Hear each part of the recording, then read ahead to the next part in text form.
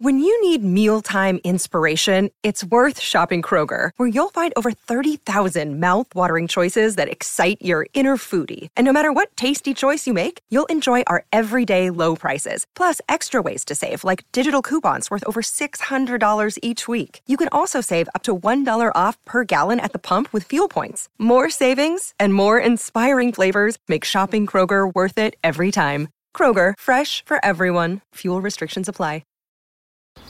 If you're thinking, I should go for a run today, but it looks like it could rain, Sierra says save on Epic rain jackets. If you're also thinking, but I can't go out in these beat-up old running shoes, Sierra says save on top brand running shoes. And if you're still thinking, but I'm also busy performing brain surgery, well then we say, you really should have led with that. Sierra, let's get moving to your local store, like now. Go! Hello and welcome to the BBC Gardener's World magazine podcast, brought to you by the team here at the magazine. Join us as we chat all things gardening with the nation's favourite experts.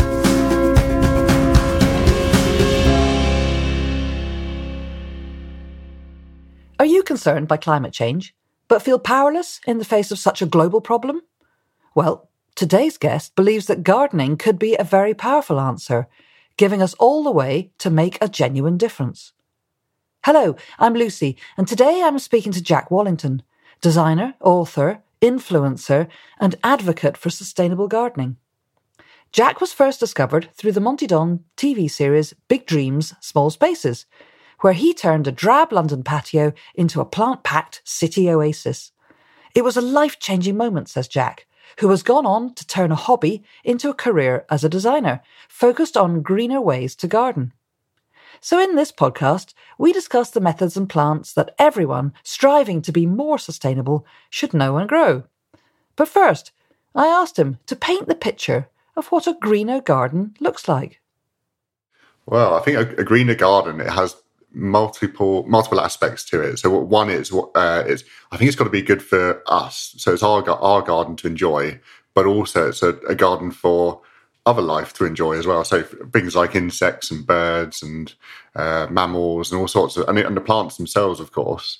And I think it's all of these different things all interconnected and enjoying this space to create something really alive and beautiful and self-sustaining for many, many years, I think. So it's kind of in my view, it's a slightly different take on gardens where rather than chucking new things into the garden every single year, we take a step back and just enjoy what's there and watch how it grows, how it all interacts with one another, and really enjoy that aspect of it, I think, of how the garden naturally changes and evolves over time.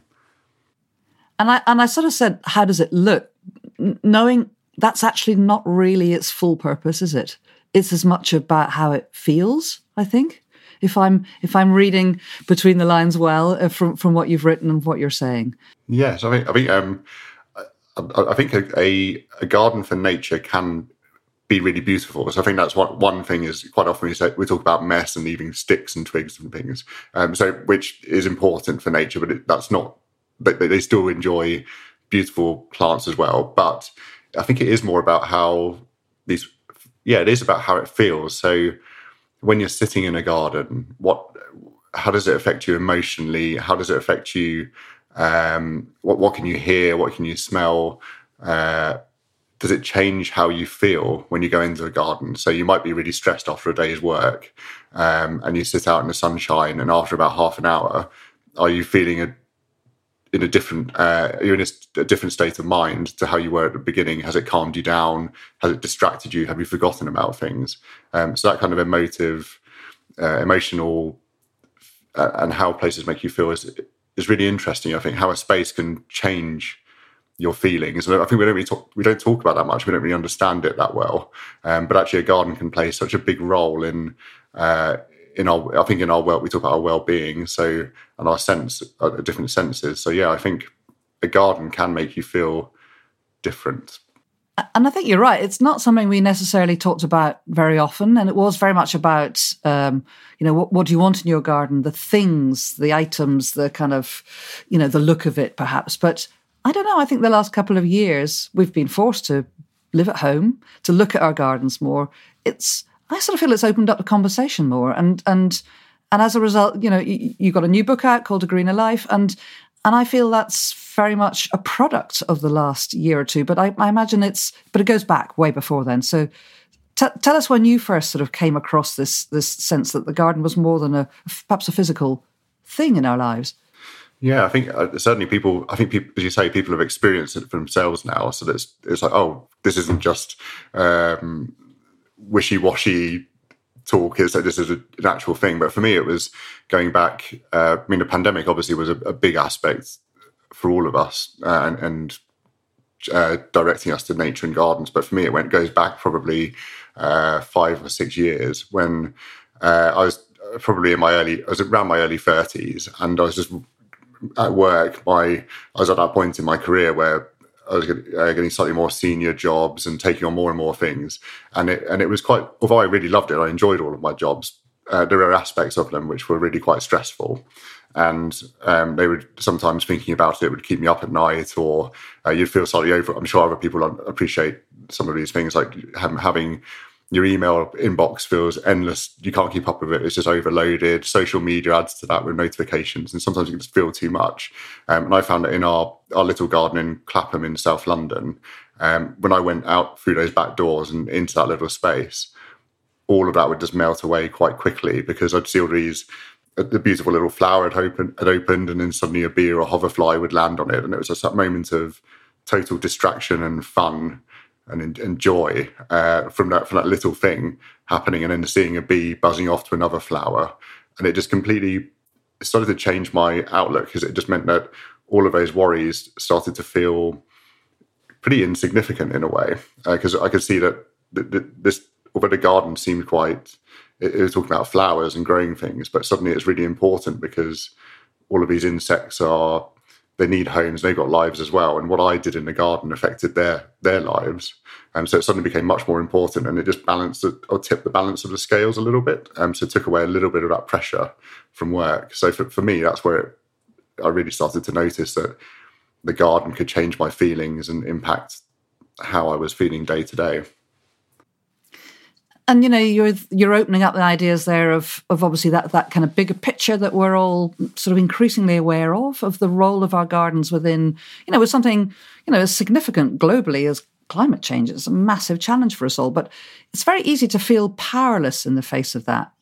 How did you kind of feel that actually you wanted to take that and make it more of a sort of proactive part of your life? When did you move on, and what was it that moved you from thinking I could do something, or can I do something, even into actually knowing what to do and how to do it, to move into this what you call the greener life?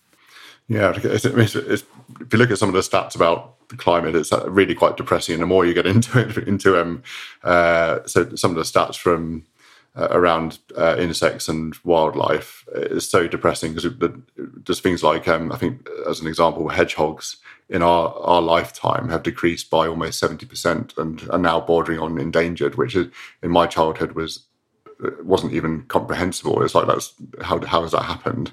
And there are hundreds of thousands of examples of this, because habitats have reduced and reduced in the wild, and are still reducing at a faster rate now, despite everything we know about climate change and loss of habitat. But so it does, when you think about that, you do feel completely powerless, because what can you really do? But actually in the garden, or with gardens, we have a tiny, no matter how small, and it could be a balcony or even a pot by a door, you have control over a small amount of space. And certainly gardens aren't going to change the course of nature's decline alone, but they can make a difference. And together, when you start to add up all of the gardens in the UK and around the world, they create quite a sizable chunk of habitat.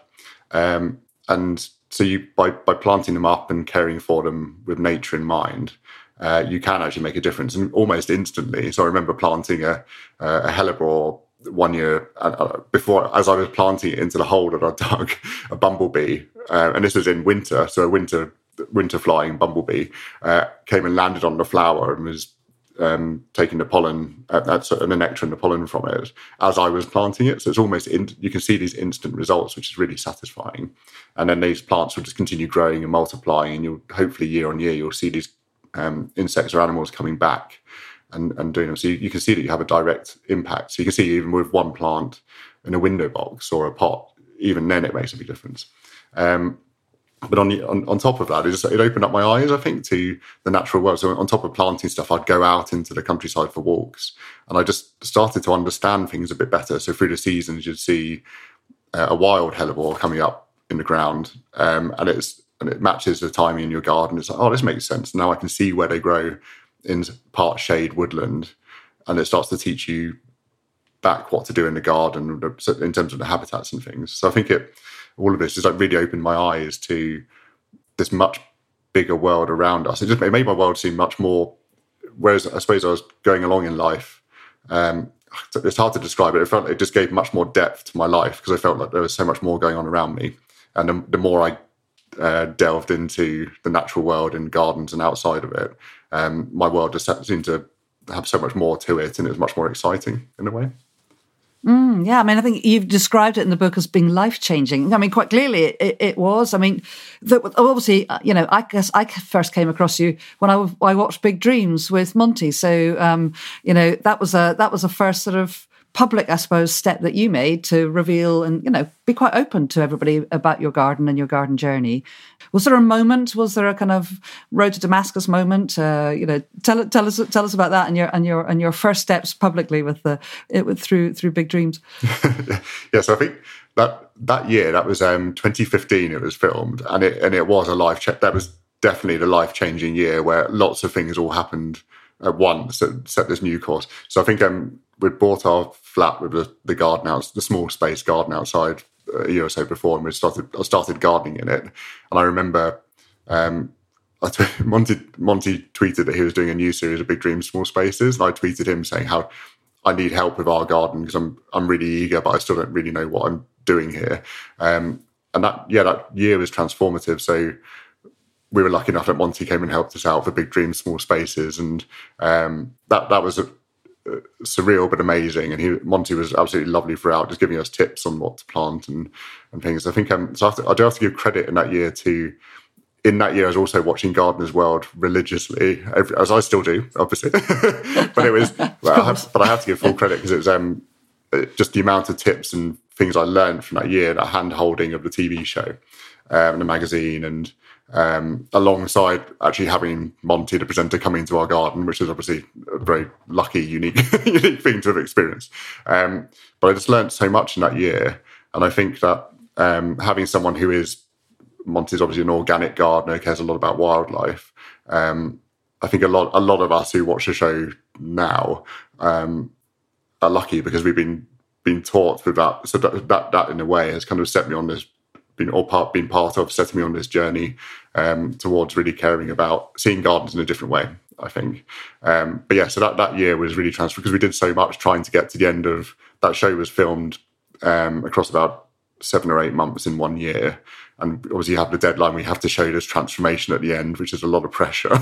But actually it was a good pressure to make sure that we did a lot in that year. And just the amount that we grew and the amount of wildlife that came. So that's where it all started from. And from there, I didn't really expect the kind of the public side of it. And at that point, I hadn't even considered garden design, although I was being introduced into that world slightly. So I changed career a year or two later after that. So it was, that is the pivotal year when my life really did change.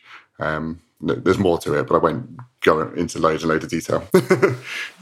But I think there's a lot of people would look at your, journey, as I say, and think, gosh, that's brave. But, you look back and I guess, what would you say to someone in a similar position? Because there are so many people, I think, feeling now as we kind of come back to office life, come back to hybrid working, come back to pressures of, normality, whatever normality is now.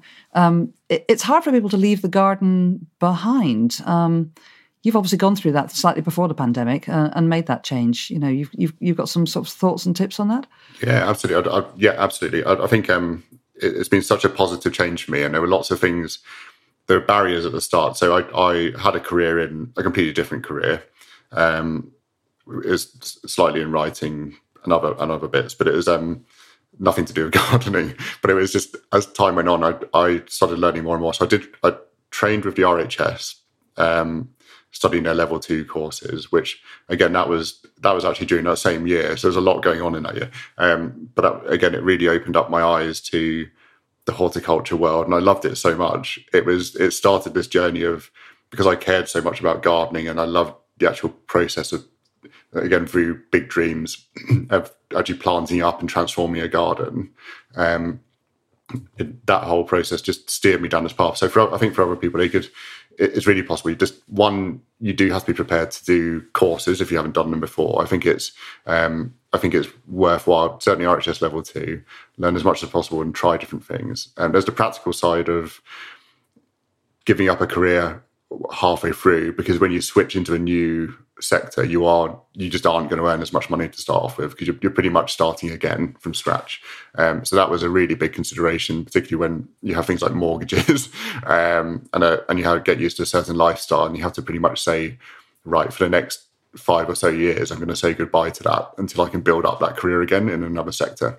But actually, the flip side to it is, I just found personally, I found a career that I love so much that it does. When people say do what you love, I was suddenly doing that, and so it didn't feel it was a big life changer. It was more enjoyable, slightly less stressful. It has its own stresses, but yeah. So I think anyone can do it, but I think it's just try and plan it financially and think about the training as well. So I think those are some of the steps they could take. Yeah. And that's taken you, into this greener life that we're sort of here to talk about. And actually, you mentioned the RHS courses. Of course, they're increasingly introducing environmental and greener, sustainable ways of gardening within the courses. So, anyone interested in that can find a lot actually through the sort of recently revised sort of RHS syllabus. But let's talk some specifics here. So let's get into some of the real sort of practicalities actually about gardening in a greener way. How should someone start? Give us the sort of most vital, maybe 2 or 3 ways that people should be looking at their garden again and thinking, okay, now I want a greener, more sustainable way to garden. Talk us through those maybe, top 2 or 3 things that you feel are most at the beginning of anyone's journey on this. Yeah, I think so. Funny enough, having a greener garden is actually much easier. The more I get into this, the more I think having a greener, all these hard things we used to do, you don't have to do anymore. So number one, the most obvious one is don't use pesticides, because if you start by spraying pesticides, you're instantly killing all this wildlife, and that kind of although you might kill some insects, that can have a huge knock-on effect, because birds might eat these insects or caterpillars and things. So it's looking at trying to step back and not worry too much about the damage that insects cause to plants. Because actually, I can promise you, over time, the garden will, as I've discovered from our small garden in Clapham and also our larger one where we now live in Yorkshire, the garden finds a balance. And if you're killing aphids and caterpillars that the birds will eat, then you have a problem. But if you leave them, then more birds will come to eat them, and it balances out. The other thing I think would be setting up different habitats. So having things like ponds, small trees or large trees. So ponds for animals to drink out of, frogs and other wildlife to live in. Also trees where birds can nest or get away from cats and other predators and things, so they can just feel safe in the trees. And particularly trees which produce blossom and fruits, so things like crab apples or hawthorn or elderflower, where they have multiple use for various different types of wildlife. So I think those are habitats. But also, the third thing I would really recommend everyone do is look at composting. So I'm as many gardeners who start talking about composting, I am one of these absolute compost nuts. And the more you compost, the more you absolutely love it. Which I promise, if you haven't done composting, you won't believe me until you try it, but you will become me at that point, at some point. But one of the best things about composting is that you produce your own compost, so you're buying in less. So there's less transport and carbon use. It also acts as a recycling, so all of the plant material stays in your garden and can be used.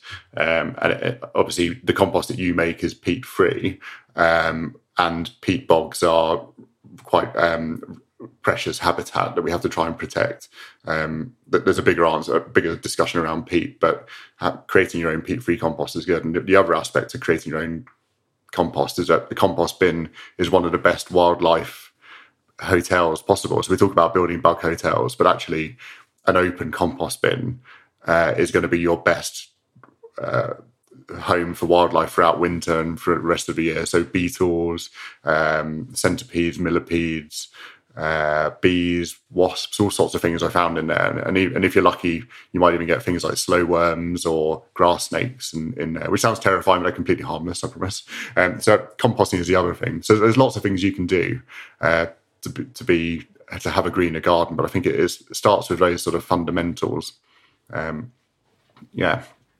Yeah, those are kind of big three to talk about, aren't they? So, but just yes, I love the kind of slight geekiness you're hinting at in compost. Go on, tell us about how what's your composting system? Have you got a series of bins? Do you do anything fancy with multiple bins, or what's your approach to it? Oh my goodness, you're opening up a mind for a long discussion here. But I think so. I love composting. My latest.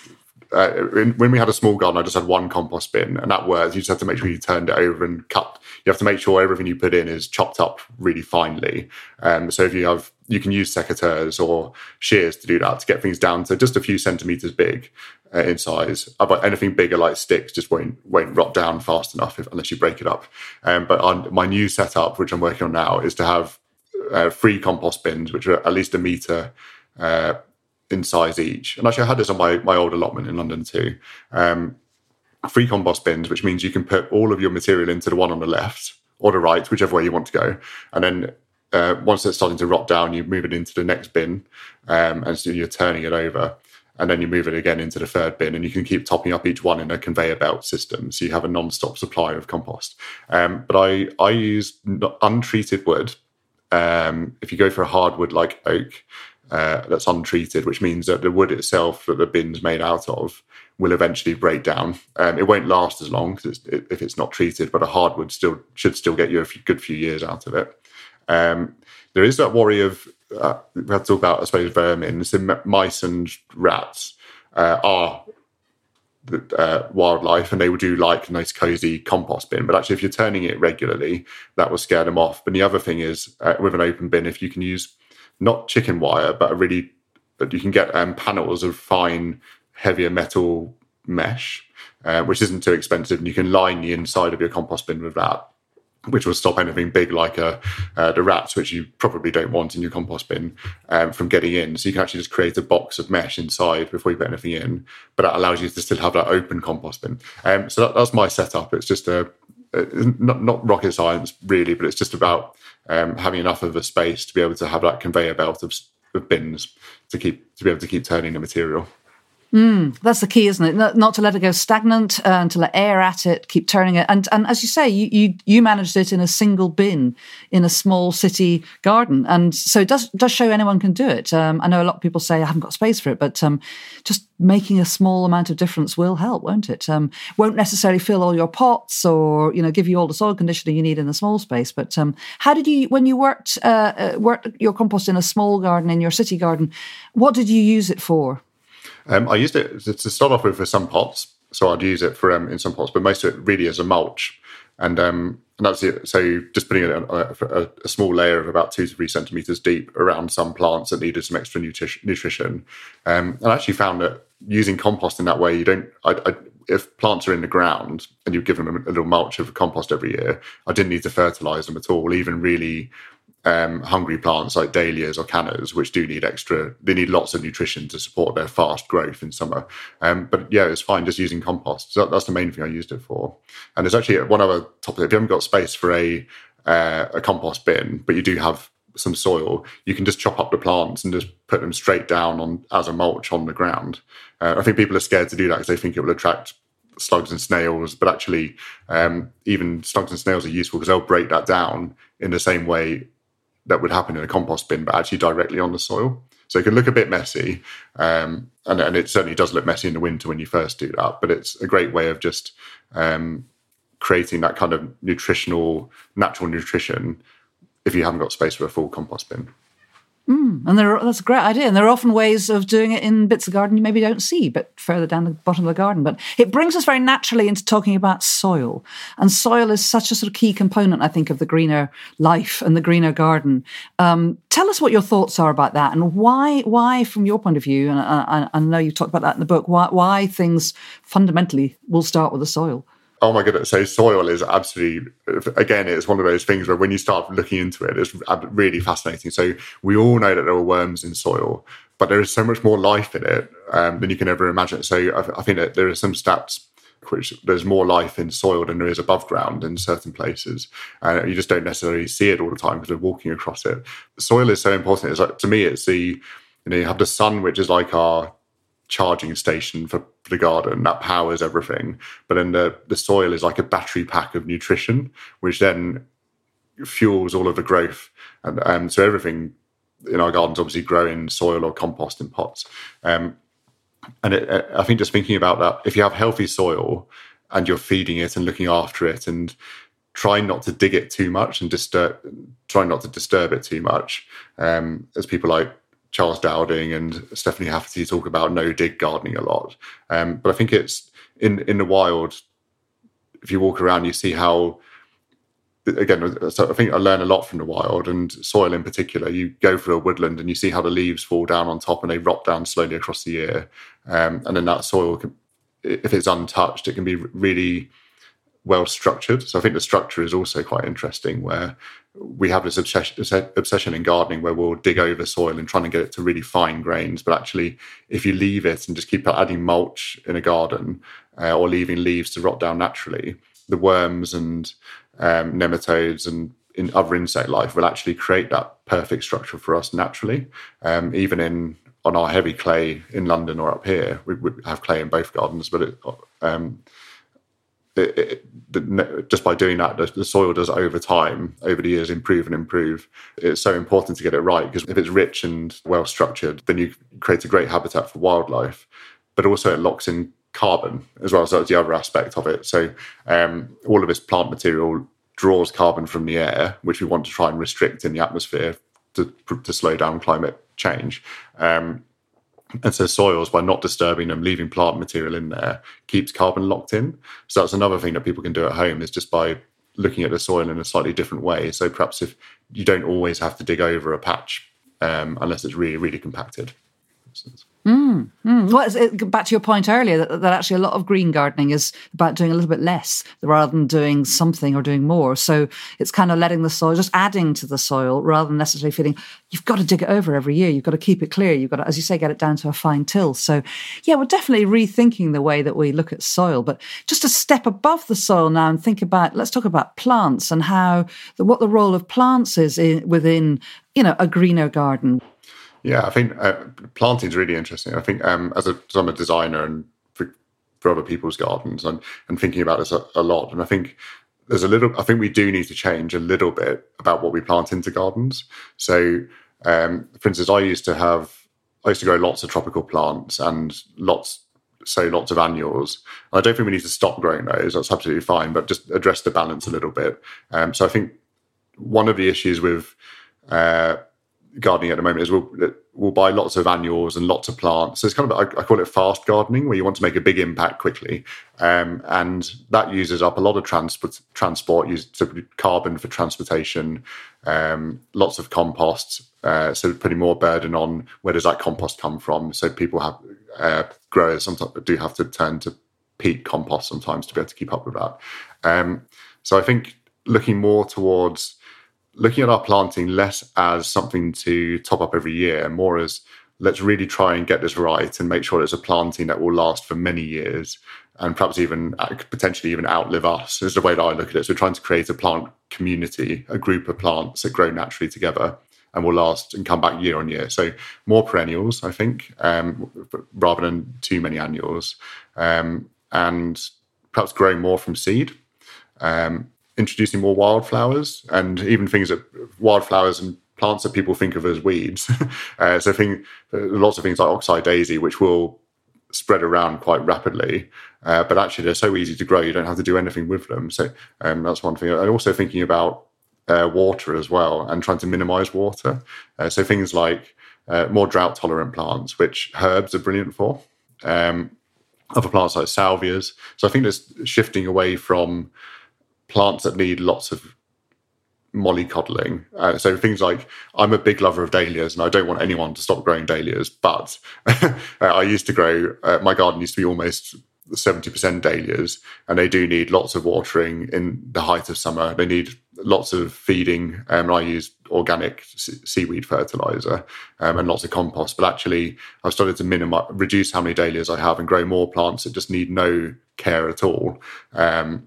So they put less pressure on. But of course, also thinking about wildlife, and dahlias are a good example where I love the big blousy dahlias for cut flowers. I do love them, but I'm starting to grow more which are just single flowers. So they haven't been, so you can actually see the nectaries and the pollen in the middle. So and if we can see it, then the insects can get to it much better as well. So I think there's some of the changes really. Trying a bit more permanent planting, more really focusing on wildlife friendly. But I promise you can do all of that and it can still be as beautiful as it was before. It's just explore the wonderful world of online, and obviously with more with Gardener's World now an hour long rather than the past half an hour, and all magazines and things. You can learn so much about plants, and you can be more. We're in this wonderful age of being able to find all of these plants now, whereas I think 20, 30 years ago it was more restrictive.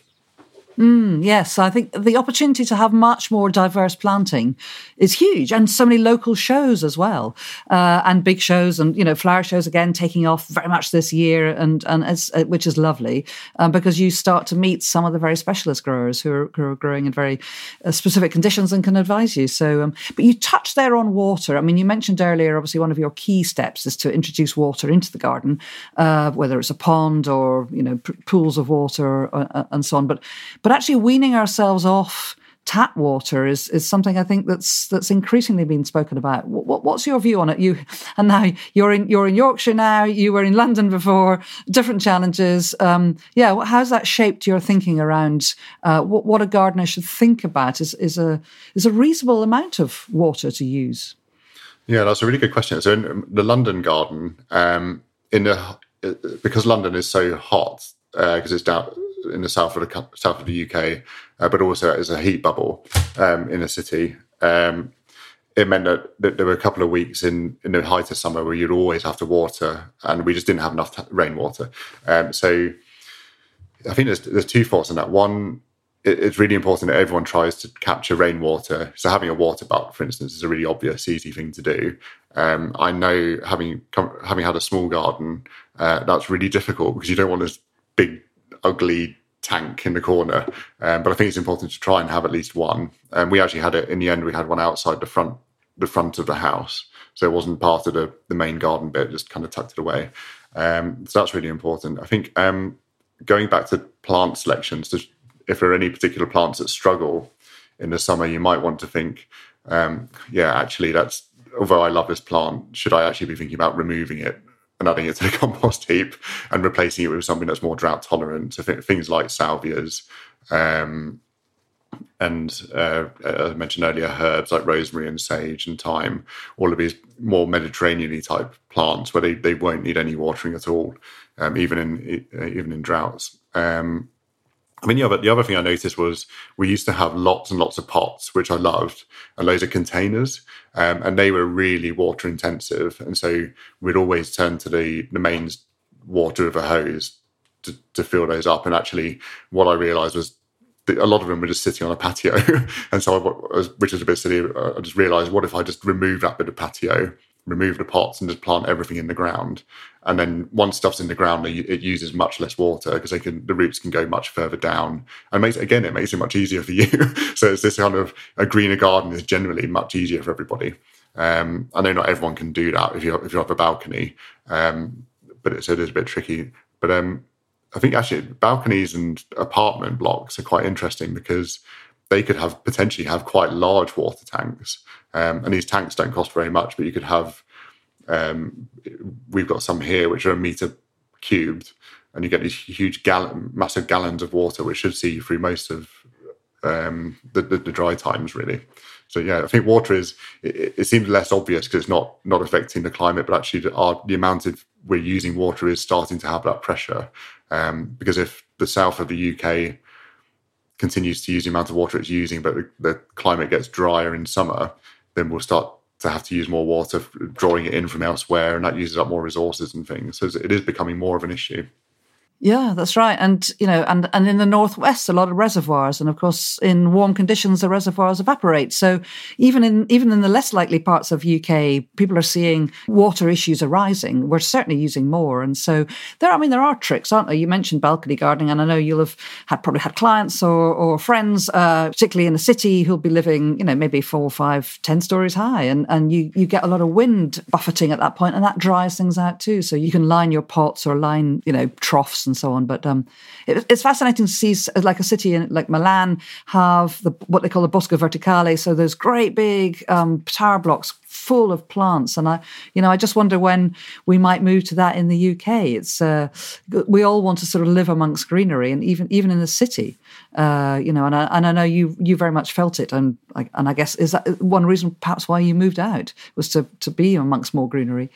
Yeah, I think in a city it's even more important, isn't it, to be surrounded by greenery, because we're kind of taken away from this natural world. I think I actually arise a lot of it and truly believe we actually are, we evolved in nature, we feel comfortable in it. So, but that is part of the reason we moved out of London was we didn't want to leave London because we loved it and we loved our little garden, but I did feel the draw of wanting to be closer to more nature and to be able to go for walks and just be able to have views and things. I think it was just that draw, and also our families are all up in Yorkshire, so that was a big impact, a big factor in it as well. But yeah, I think I personally just wanted to be able to walk out the door and see nature all of the time, and be able to see different birds and feel that freedom again. And I think I'm lucky to have been able to make that move out in the countryside, but having lived in London for 20 years, I know how important, and I don't think it'll ever leave me, how important it is to get nature back into cities. And it's lovely to see that movement now. So I think seen those apartment blocks around the world where people have cracked it, and you can get, there's solutions to everything if we all put our minds to it. So in a tower block, you could certainly collect loads of rainwater from the roof, which could perhaps not completely deliver all of the water for those plants, but certainly produce a lot of the water for most of those balconies with the right system working through. It's just pipes and reservoirs for storing it in. So actually, with a tower block, you've got gravity on your side. So if you have the water at the top floor, you could gradually filter it down. So it's lovely to see architects who are focusing on that. And I know one thing that you've written about very much is the importance of seasonality within our gardens as well. So wherever you live, and that's probably as important, if not, the most important place probably is in a city, because it's really easy, isn't it, to be living in a town, you see the grey streets and houses and so on. You're in a built environment. And seasonality is probably as important, in a small town or city garden than in even the biggest garden wherever you are. So tell us a little bit about your thoughts around seasonality and how to sort of bring more of that in, and again, as part of the kind of greener approach to your gardening. Yeah, I think seasonality is really interesting. I think for me, it's about, I love the variety of nature and how it changes I love how it changes through the year. So in one month, it can feel very different to another. So it makes your life feel more varied. So you can be looking forward to daffodils snowdrops in February, daffodils in March, and tulips in April. And they just constantly through the year, you've got something new to look forward to, which is really, I think, for well-being and mindfulness, that's a big thing. Now that we're now living on a hillside in Yorkshire, so we really do feel the seasons. You can feel like the snow. We get the storms in winters. You really feel winter, but then when spring comes along, it's joyous and wonderful. And I think when we lived in London, I was trying to get that back, because I think in the city you do still have the seasons, but I think you're slightly removed from some of the touch points of it because it's a bit more sheltered. And so in gardens, and in our garden and other people's gardens, I try and enhance the seasons by really planting for them. So really making sure you have lots of spring bulbs, lots of spring flowers. So going back to winter, I'd always make sure you have a base of hellebores, and perhaps some hardy cyclamen through winter. So that gives you something to look forward to and lots of colour through winter. But also that's so important for insects in the middle of winter when it's really out, when the weather's coldest and it's at its harshest. So things like hellebores and cyclamen coum and cyclamen hederifolium, they kind of give you that they kind of tide us all over. And then things like making sure you have plenty of spring bulbs like crocus and snowdrops and even actually some species tulips. So tulips is a good one. Thinking about the greener garden, all of these planting for seasons, make sure you're planting for wildlife as well for each of the months through the year. But actually things like tulips, I love those brightly coloured tulips, but some of them you have to replace every year because they aren't so perennial, and you might have to dig some up if they start to fade. But there are really focusing on tulips that are more guaranteed to be perennial. So they're the viridiflora types, which are much more likely to come back every year, but also species tulips like tulip turkistanica, which are smaller, but they'll multiply and will come back every single year, multiplying each year, and then you get a much bigger display for much less money. So you just have to wait a few years for the display to get bigger. But then there's more flowers in these times for insects. So yeah, I just like to push the look of the garden for seasons, but also that helps wildlife as well. Yeah. And then bring that through into summer. Summer's always easy, but then going into autumn again can often get forgotten about. But then we all love a great big show of autumn colours. So it's, again, how do you bring that into the sort of small garden, when you're restricted on space? What would be some of your autumn sort of go-to plants for a bit of seasonality in the autumn? Yeah, autumn. I think even in a small garden, you can get things like one small tree. And again, I mentioned earlier some of the fruiting ones, but things like hawthorn or elderflower. So in our small garden, we had a purple elderflower called black lace, which I love. But you get the flowers in spring, and in autumn you get those lovely black berries, which really bring that shiny black colour to the garden.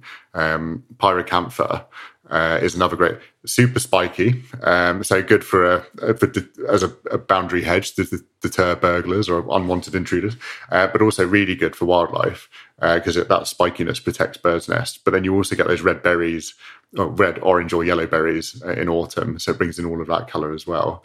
And I think also there are some things like I'd plant, again, it's looking to what plants flower in autumn. There aren't that, I guess it starts to, I was about to say there aren't that many, but there are loads. So you have nerines or nerinis, however you want to pronounce it, are lovely bulbs for autumn, but also lots of prairie, kind of North American plants, things like monarda and echinacea, persicaria as well. So that persicaria aren't necessarily North American, but those sort of typical prairie style plants are absolutely brilliant for late autumn colour, and they'll generally flower all the way into the first frost. And even dahlias, we mentioned, if you have single flower dahlias and you keep deadheading them, I had them flowering in London into the one flower on New Year's Day because it was that sheltered. But so you can. There's lots of options now just for pushing that colour all the way through the year, and and as we say, that's good for wildlife too. Yeah. And you mentioned a few things there that obviously will take a bit of time to come to fruition. And I think I'd probably just want to end on with you thinking about the idea of time, because I think, you said earlier about how often we kind of throw things at a garden. Speed is the most important thing. How do I make my garden sort of perfect in a weekend? And, let's face it, as a magazine editor, I've been responsible for writing some of those kind of cover lines and promises, but there's definitely a move to slow gardening now, just as there was to slow food. And so that does affect our relationship with the garden. And I think it does play into, or it's very much a part of your thoughts around the mindfulness benefit of gardening. And I wondered if your approach to time generally has changed through gardening, and what you would suggest to gardeners about maybe re-establishing a different relationship to time. Yeah, time is an interesting thing because we don't really understand time yet. It's always there around us. It plays such a big part in our lives all the time. But I think in a garden, interestingly, I suppose talking about it, is the garden is one place where you can actually see the effects of time firsthand, because you can. So practically for a gardener, I suppose, it's rather than always buying the biggest plant and thinking that's just get the biggest plant for an instant impact. What I love, and most of the time I'll plant a garden or a new border using smaller plants and 9-centimeter pots, or even from seed or bulbs, starting smaller and then watching them grow. So I know I totally understand. I've done it as well. I love to get the instant impact in the past, but I also love this. You plant up a new, say it's a 2-meter border, which is just blank, and you plant it up with 9-centimeter plants. And it's really fun in the first couple of years just watching how they grow. So paying more attention to how those plants get slightly bigger. And then, so you might plant it as a 9-centimeter plant in the first year, and it might get one flower. And then it dies back in winter. But in winter, if you look really closely, you can see new shoots that will start to grow in spring. And you'll see that there are more shoots than there were last year. And so you have this closer relationship with the plant and understanding how it grows, which is interesting in itself. But you're watching all of these different plants growing up together to form rather than individual plants, but a group or a community of plants, a family of plants, and how they interact with each other. And I think that, for me, that is the most exciting, joyful thing, to see how the garden grows with you, knowing that you've played your role in steering that and how it all comes together. And I think that's probably the one thing I'd recommend to people is, don't always feel you have to get the most established plant, because quite often the smaller ones will establish better in your garden because they're still quite young and vigorous.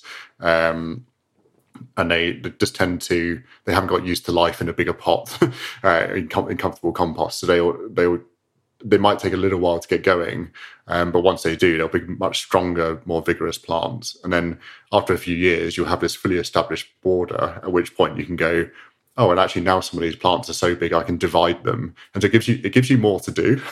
So it means that you're having more of a hands-on role in the garden, rather than just planting it up for a photo or for an instant, for a party or something. You're actually nurturing the space and being part of it. So it kind of gives us a role and a purpose in a way.